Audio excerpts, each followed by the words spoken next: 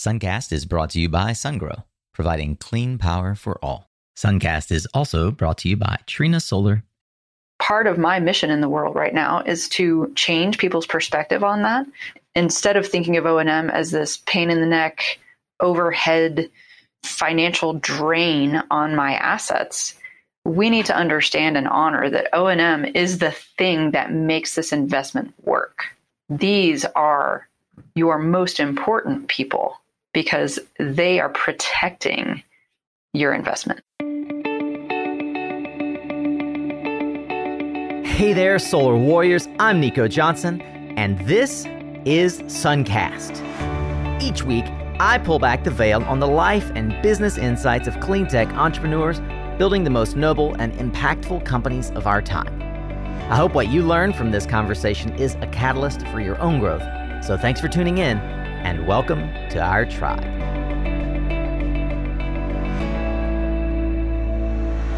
All right, Solar Warriors, welcome back to another episode of Suncast. I am so honored that you're joining us for another round with Amanda Bybee, and this is part 2 of the interview. If you missed the episode that we released earlier, which is part 1, it was the preceding episode to this one. I would encourage you to go back and stage them so you listen to part 1 first.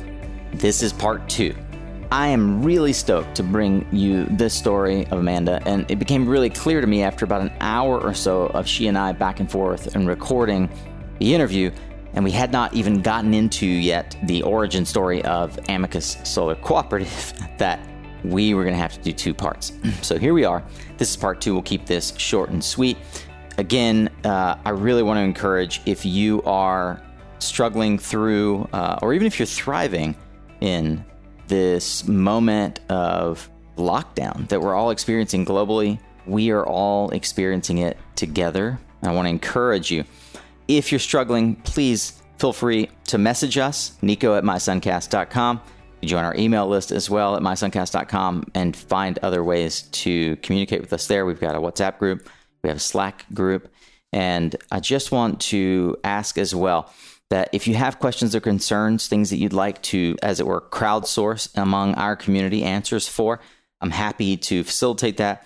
If you're also thriving, as Etienne and I covered in our LinkedIn Live last week, if you've found ways to deal with this that you'd like to share, reach out to me. I'm actively working on real time right now, some episodes and other resources I hope will help serve your needs, address your questions, and keep us together during this difficult time. So that is what we're up to right now. As many of you know, we're flipping off around episode 241 right now. And every one of these episodes has lots of different resources to share. We house those on a blog page over at mysuncast.com. And while you are checking that website out, again, I encourage you to sign up, give us your email. Promise we won't abuse that. And we will keep you up to date on the myriad ways that we are working actively right now as a team to bring you more resources to help you grow your company, your influence, your impact, and stay sane as we deal with this global tumultuous time that we are all part of right now.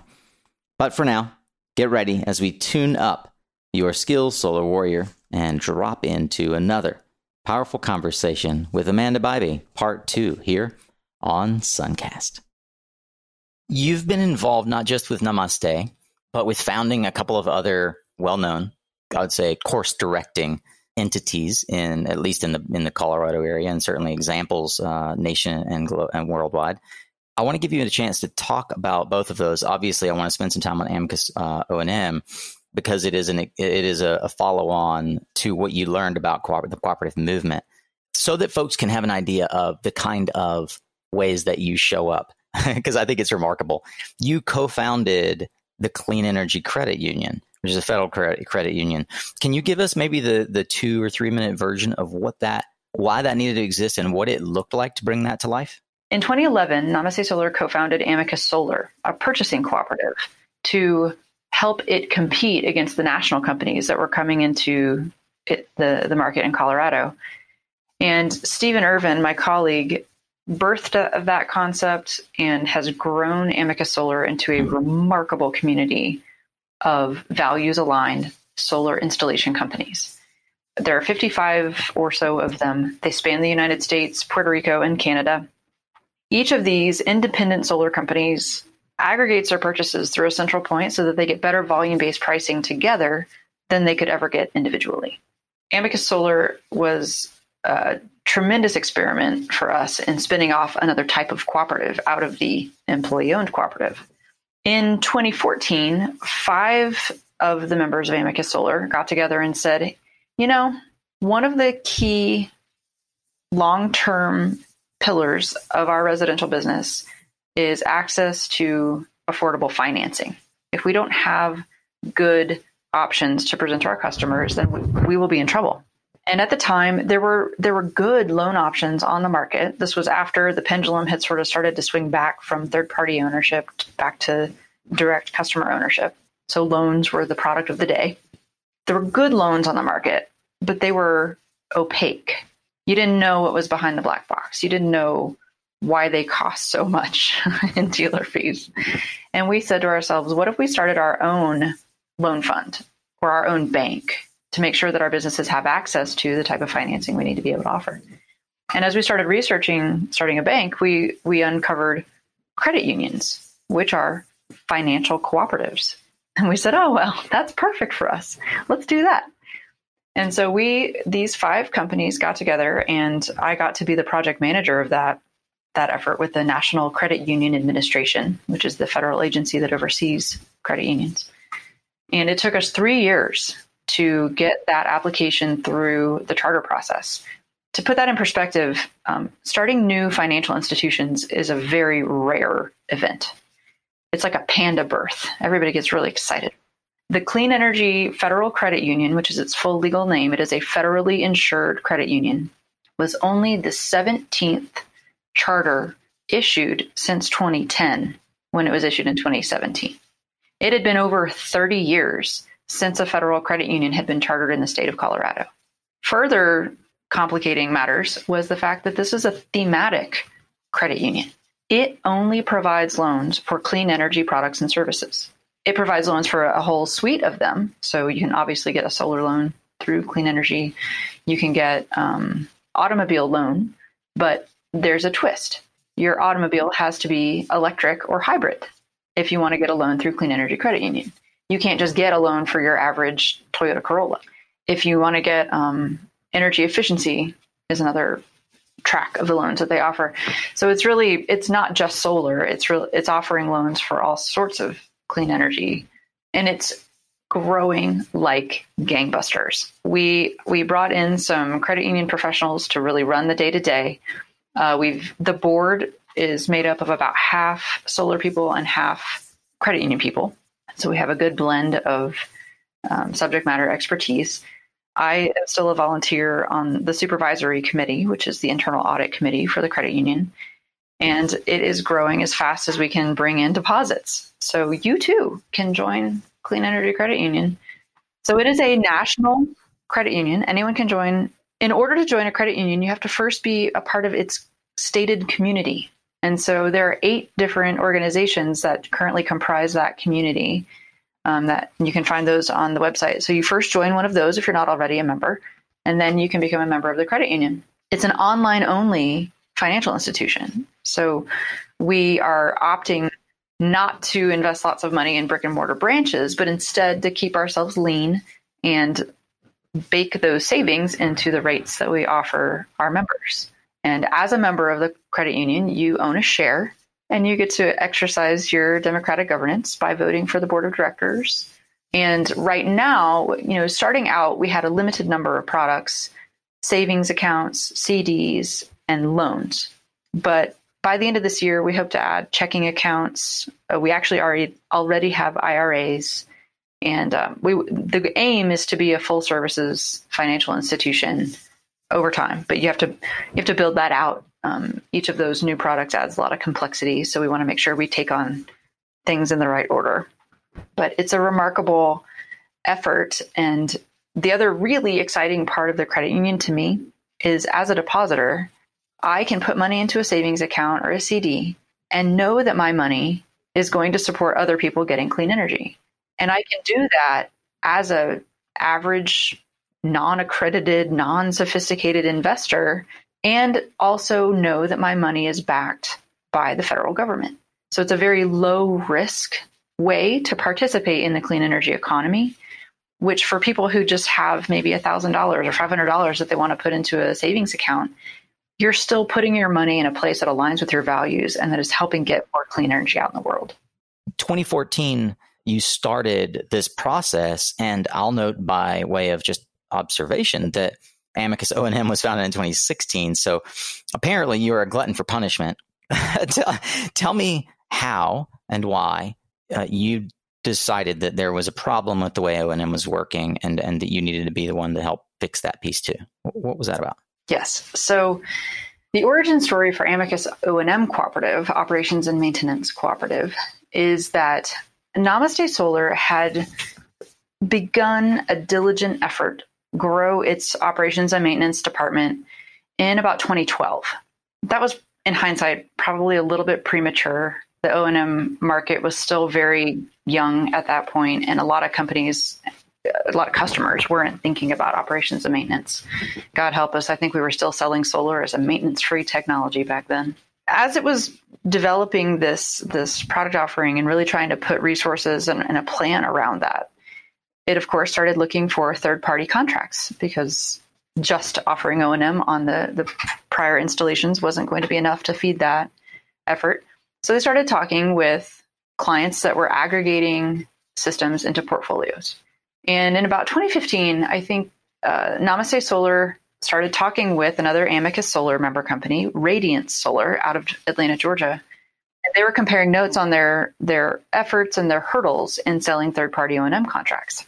And they were hearing a set of common complaints from the customers that, I love working with you. Y'all are great.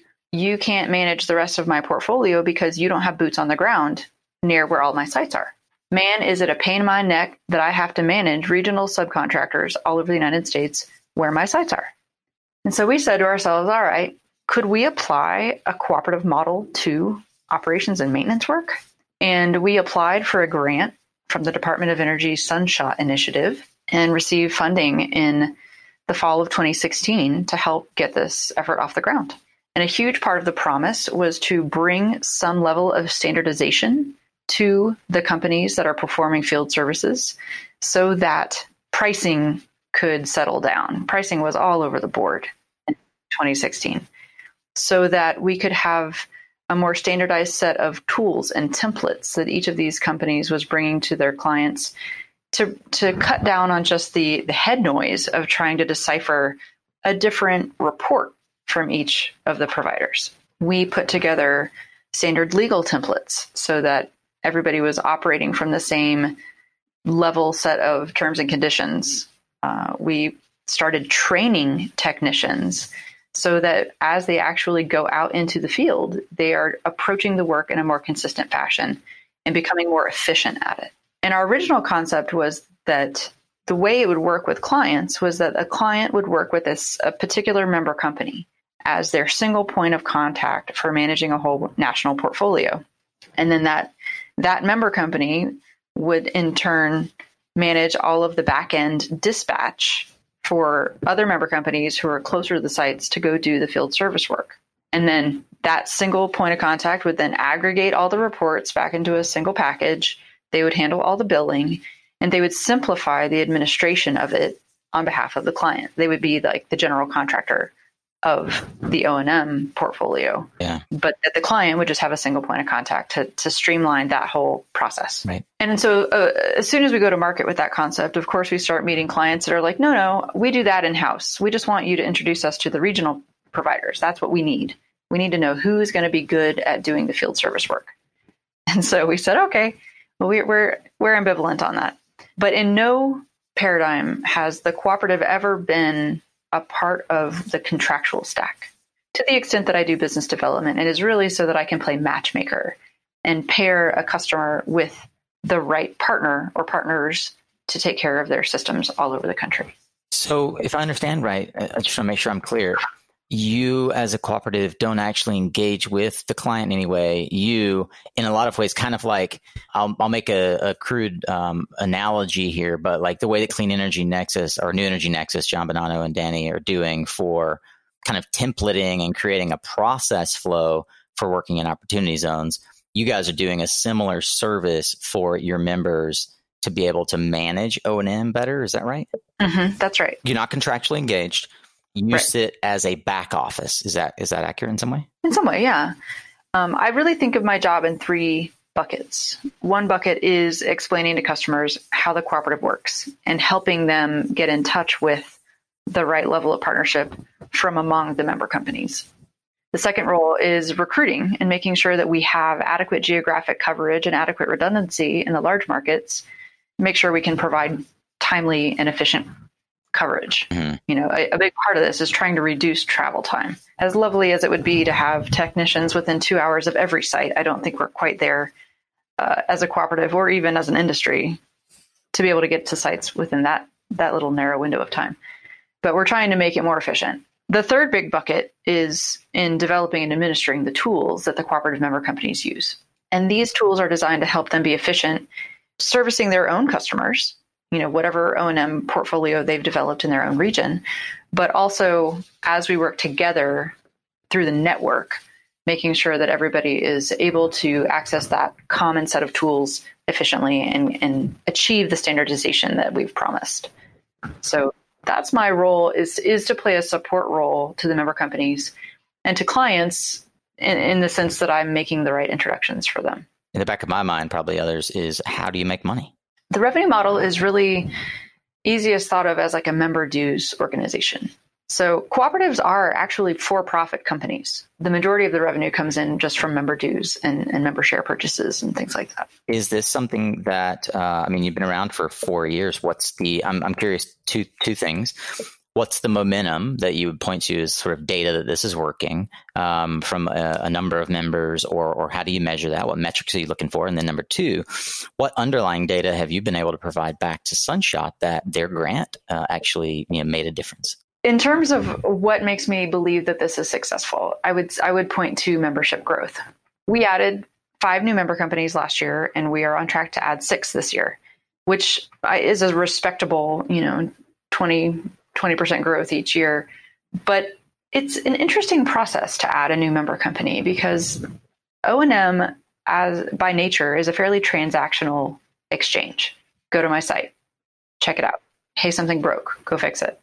But what we're looking for in member companies are business people who philosophically understand that working in partnership with others will add more to their businesses than it could ever take away. Finding companies that are values aligned with what we're trying to do inside the cooperative can be a little tricky. And I don't fault people for this at all. But for a lot of conventional business people, when you say, we do a lot of knowledge sharing and best practice sharing, their reaction is, what? Tell me my special sauce? Like, no way. That's what differentiates me from my competitors. That is the zero-sum mentality, as opposed to what we're trying to foster inside the cooperative, which is that these are not your competitors. They are your partners. And if you can teach them how to do something more efficiently than they're currently doing it, you too will benefit when you deploy them as a subcontractor to go take care of a site and a portfolio that you manage. When they share with you how they do a thing more efficiently than you're doing, your business will benefit from that as well. This is a paradigm shifting idea. I can think, of course, folks I won't name, but I can think of business owners who would look at this and say, anathema. There's no way. That said, if our goal is focused on something other than personal aggrandization and wealth accumulation, if it's focused on let's prevent our industry capitulating to political interests from being labeled as this or that can give us a black eye. We have a big job to do to get to 2050 and be by a dominant margin the largest generation source on the planet. We have to row together. Absolutely. And, for so many years, and some would argue still to this day, O&M is an afterthought. It isn't adequately baked into the financial projections. All of our attention for the last 15 years has been on building as fast as possible. It's been on driving down upfront costs so that we can build more. We need that. We need that as a planet, right? A huge part of my personal motivation is in solar being a tangible solution to the climate crisis. And it is a crisis. So that sense of urgency absolutely rightly exists in our industry. However, being on O&M has really opened my eyes to some of the short-term decisions that are being made along the way that are going to pose challenges for us as an industry that strives for longevity. And I think that we're going through a lot of growing pains in the maturation process right now. But if we are going to fulfill the promise of solar and of this beautiful, elegant technology that we promote, we have to take care of it and make sure that it performs as sold into, the 2025 year timeframe. And you cannot do that without operations and maintenance technicians. They are the unsung white knights of our industry that make future development possible. Because if solar broke and we didn't fix it, at some point the investment would dry up. O&M is the final leg of the circle that will keep this engine running. Part of my mission in the world right now is to change people's perspective on that. Instead of thinking of O&M as this pain in the neck, overhead financial drain on my assets, we need to understand and honor that O&M is the thing that makes this investment work.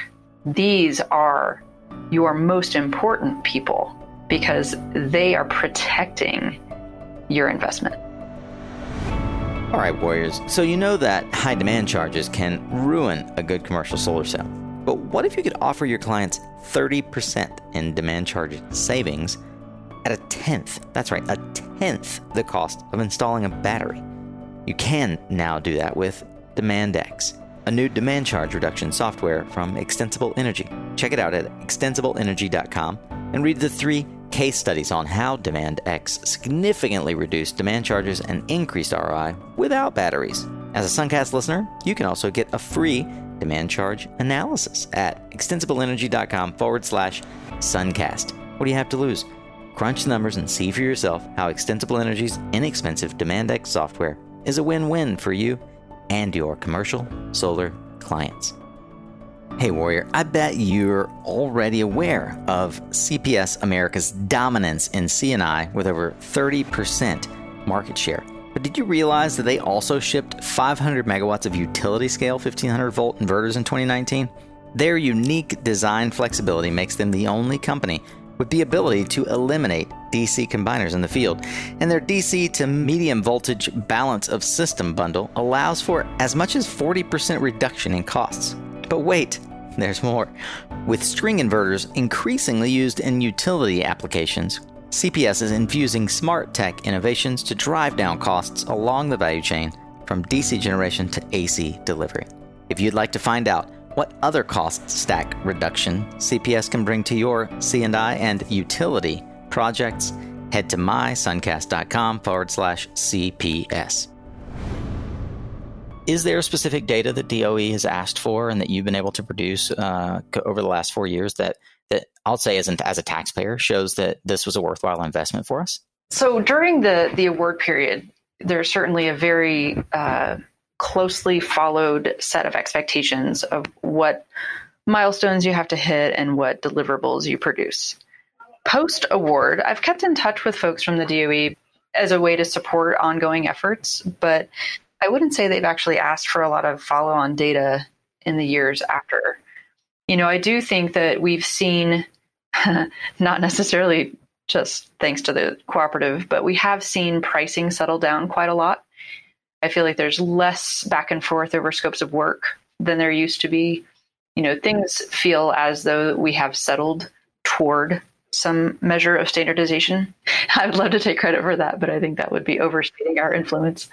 Are there other organizations that are adopting the practices you guys are helping proliferate? I could think of Tom Tansey's organization, Sunspec Alliance. Are there others that have come alongside you and said, hey, we love what you're doing. How can we help?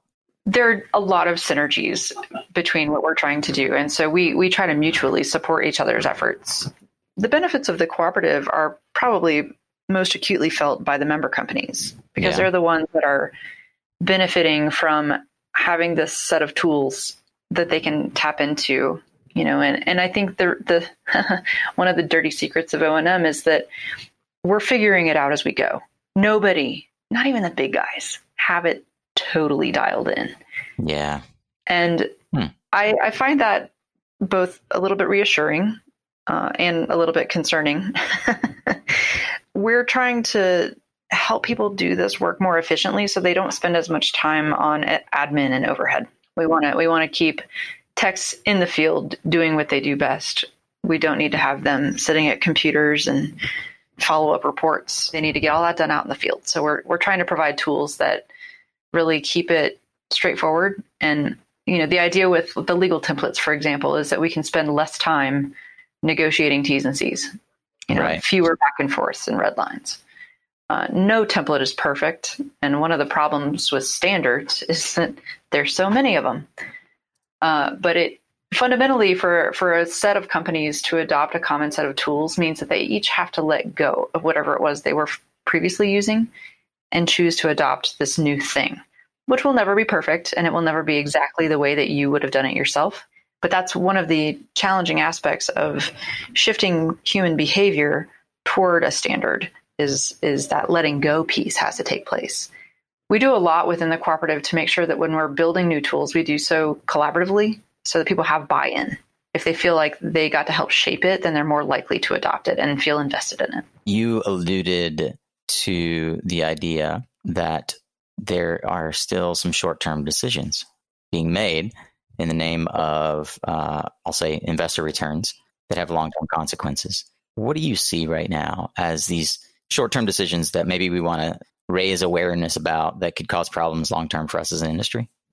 I've been working on this whole train of thought around unintended consequences that we are seeing in the industry, many of which are born out of a short-term decision without us taking the time to really think through what the long-term impacts will be. I'll share some of these thoughts with you. I'm always concerned that they come across negatively because, well, frankly, some of these are negative. But I am fundamentally an optimist, and I do think there are ways out of this. But, one example is for the first time in my life, there is free-flowing capital in the solar industry.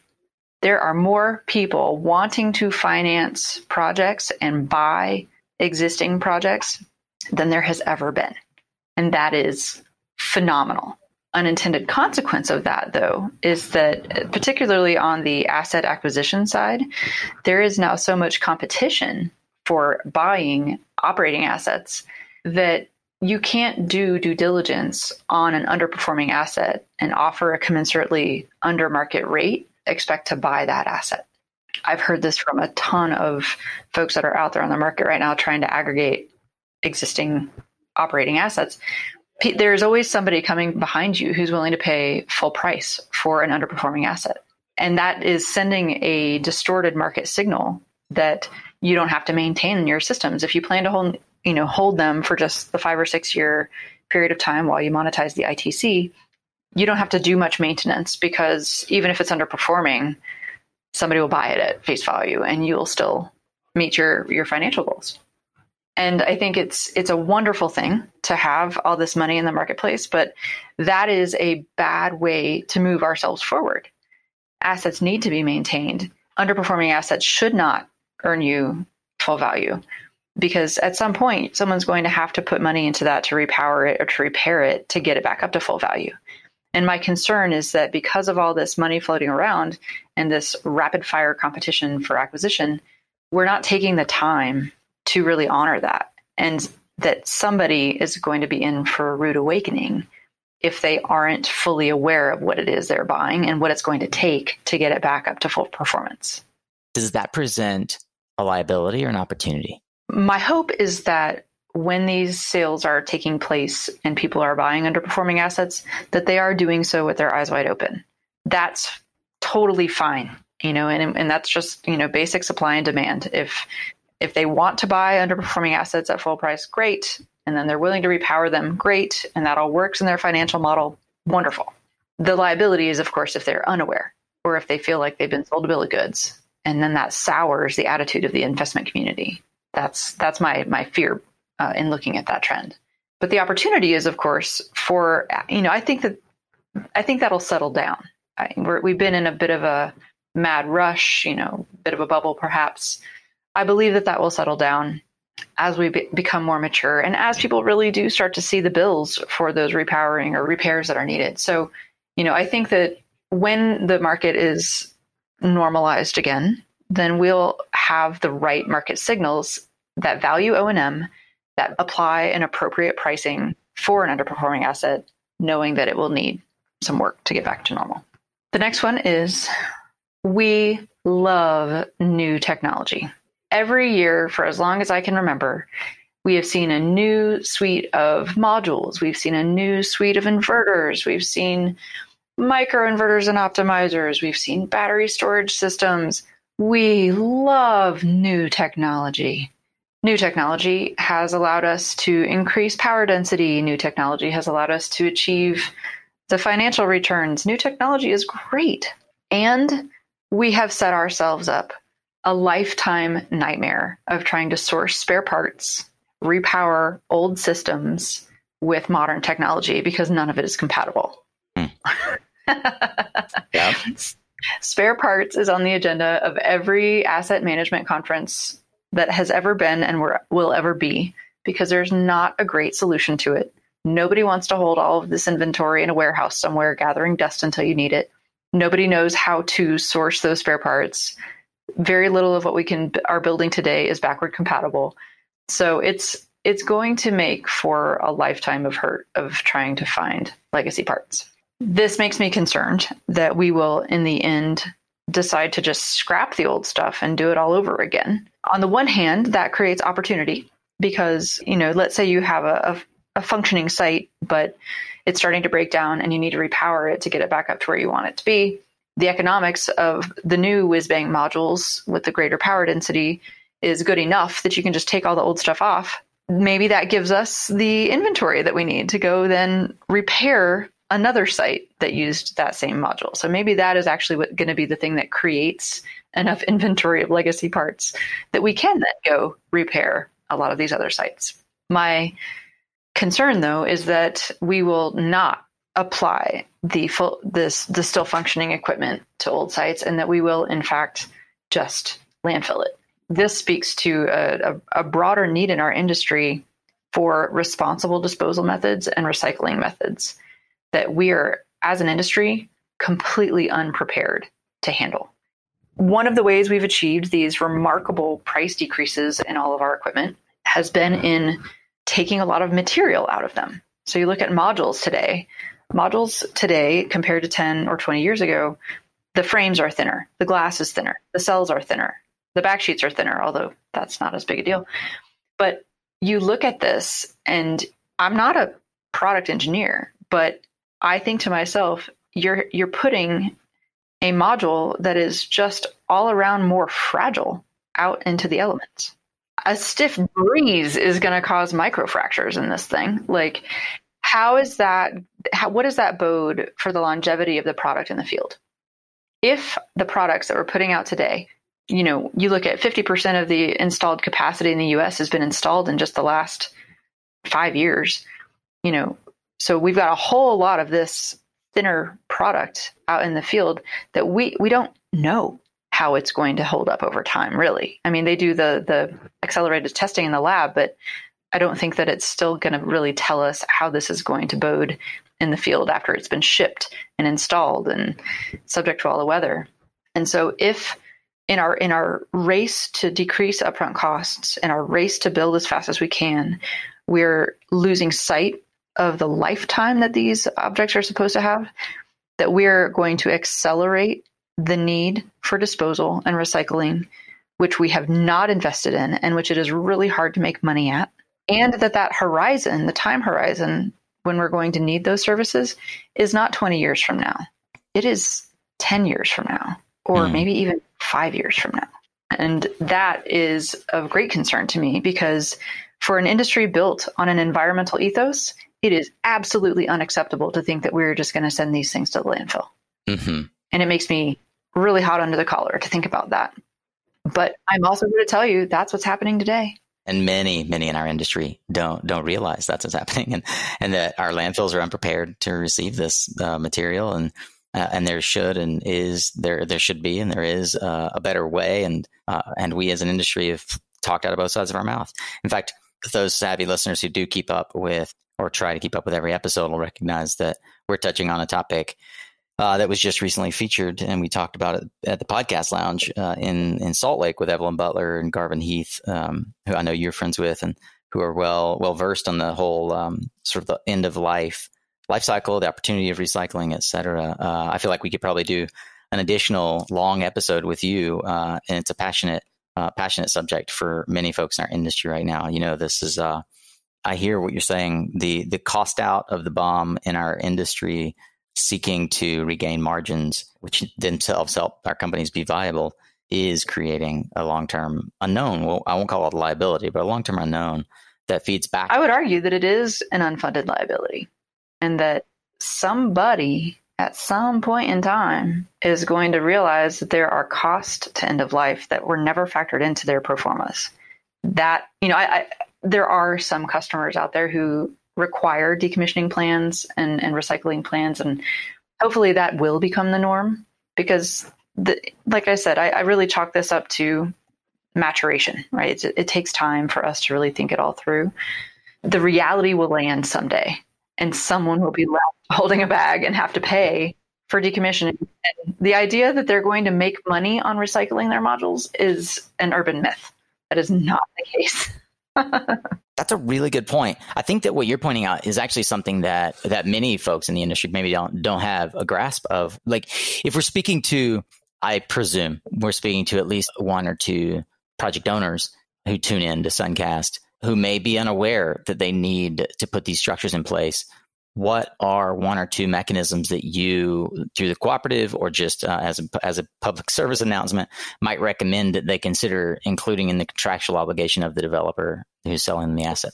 I would say that a responsible decommissioning plan needs to account for what you're going to do with all of your components. So there's the labor to remove all of the components from the field.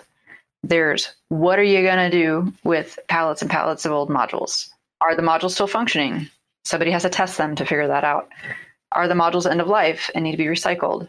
Where are your recycling facilities? There's racking is usually pretty easy to recycle, and you might actually be able to get some money for that, since it's just a well-known metal recycling effort. What are you going to do with your inverters?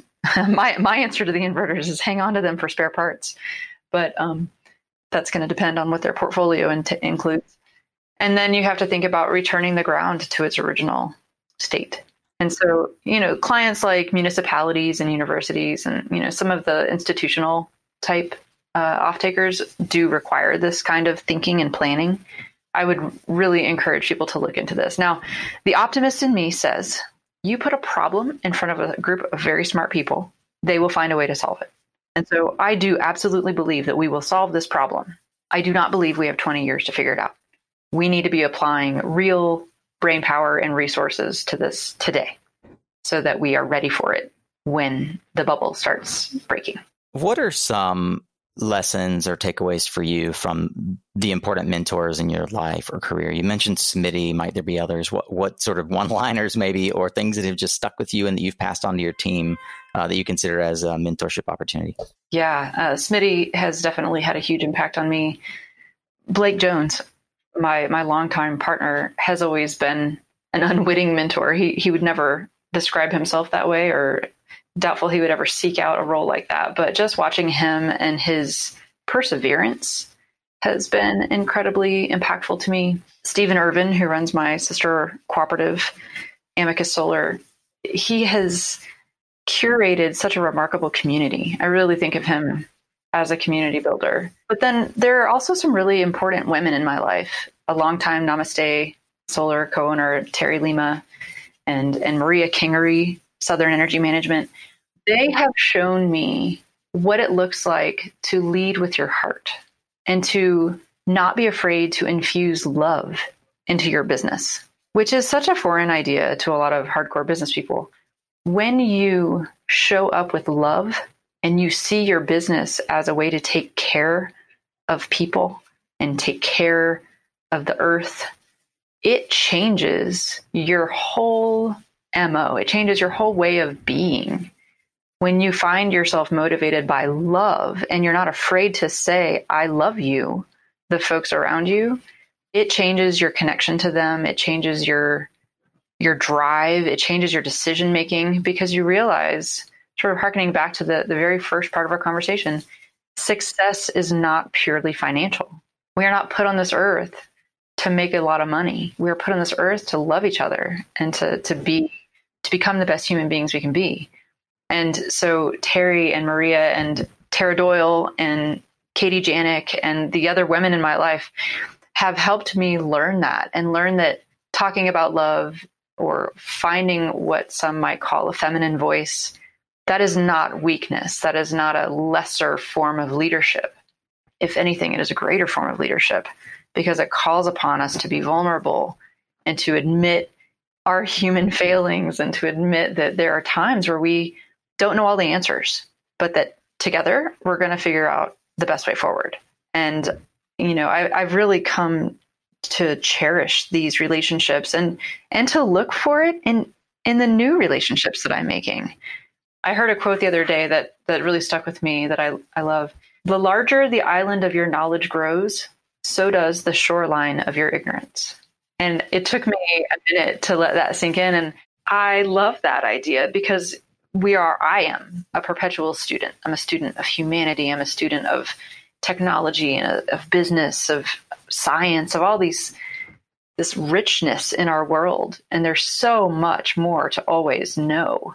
How could I possibly have the answer to everything? It is really only through collaboration that we're going to arrive at the best solutions. And that's very much what the cooperative is about, what the cooperative business model is about, and why I'm so drawn to it, is that nobody expects me to be the only one that knows the answer. And I don't think that leadership is just about knowing the answer, but really it's about tapping into the collective around you and honoring the intelligence that others have that you don't. I just cried. And I can categorically say that that's the first time that's ever happened in 250 interviews. Wow. Yeah. Call me Barbara Walters. Yeah. I mean, I think that you just made one of the most profound monologues of Suncast history. I'm going to stop there. Like, there's nothing I can add to what just happened. If you're listening to this and you're equally moved, I would encourage you to reach out to Amanda and thank her for the opportunity to learn from someone who's been in the trenches. It's what Suncast was created for. Yeah, I mean, I genuinely say from the heart to you right now, namaste. Namaste. All right, Solar Warriors. I am still just so pumped about the conversation that we just witnessed with Amanda. What an inspiring lady. What a force she has been. And I just love the vulnerability that she was willing to share about how she's gone through struggles, how she has endured the growth curve of multiple companies, and the insight into ways that you can now adopt her viewpoints, her lens into your own career. That's what this is all about. If you're eager to keep learning, then you, my fellow Philomath, can find the resources and highlights from this discussion, along with all the other 240 discussions, social media links, book recommendations, and more over at mysuncast.com.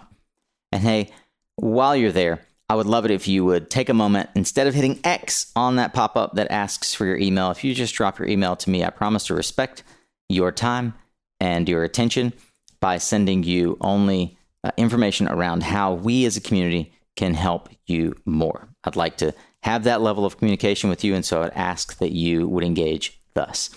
Next week, we are going to be dropping back into our regularly scheduled interviews. You might hear a male voice for the first time in over a month here on Suncast. Well, that's not mine, that is.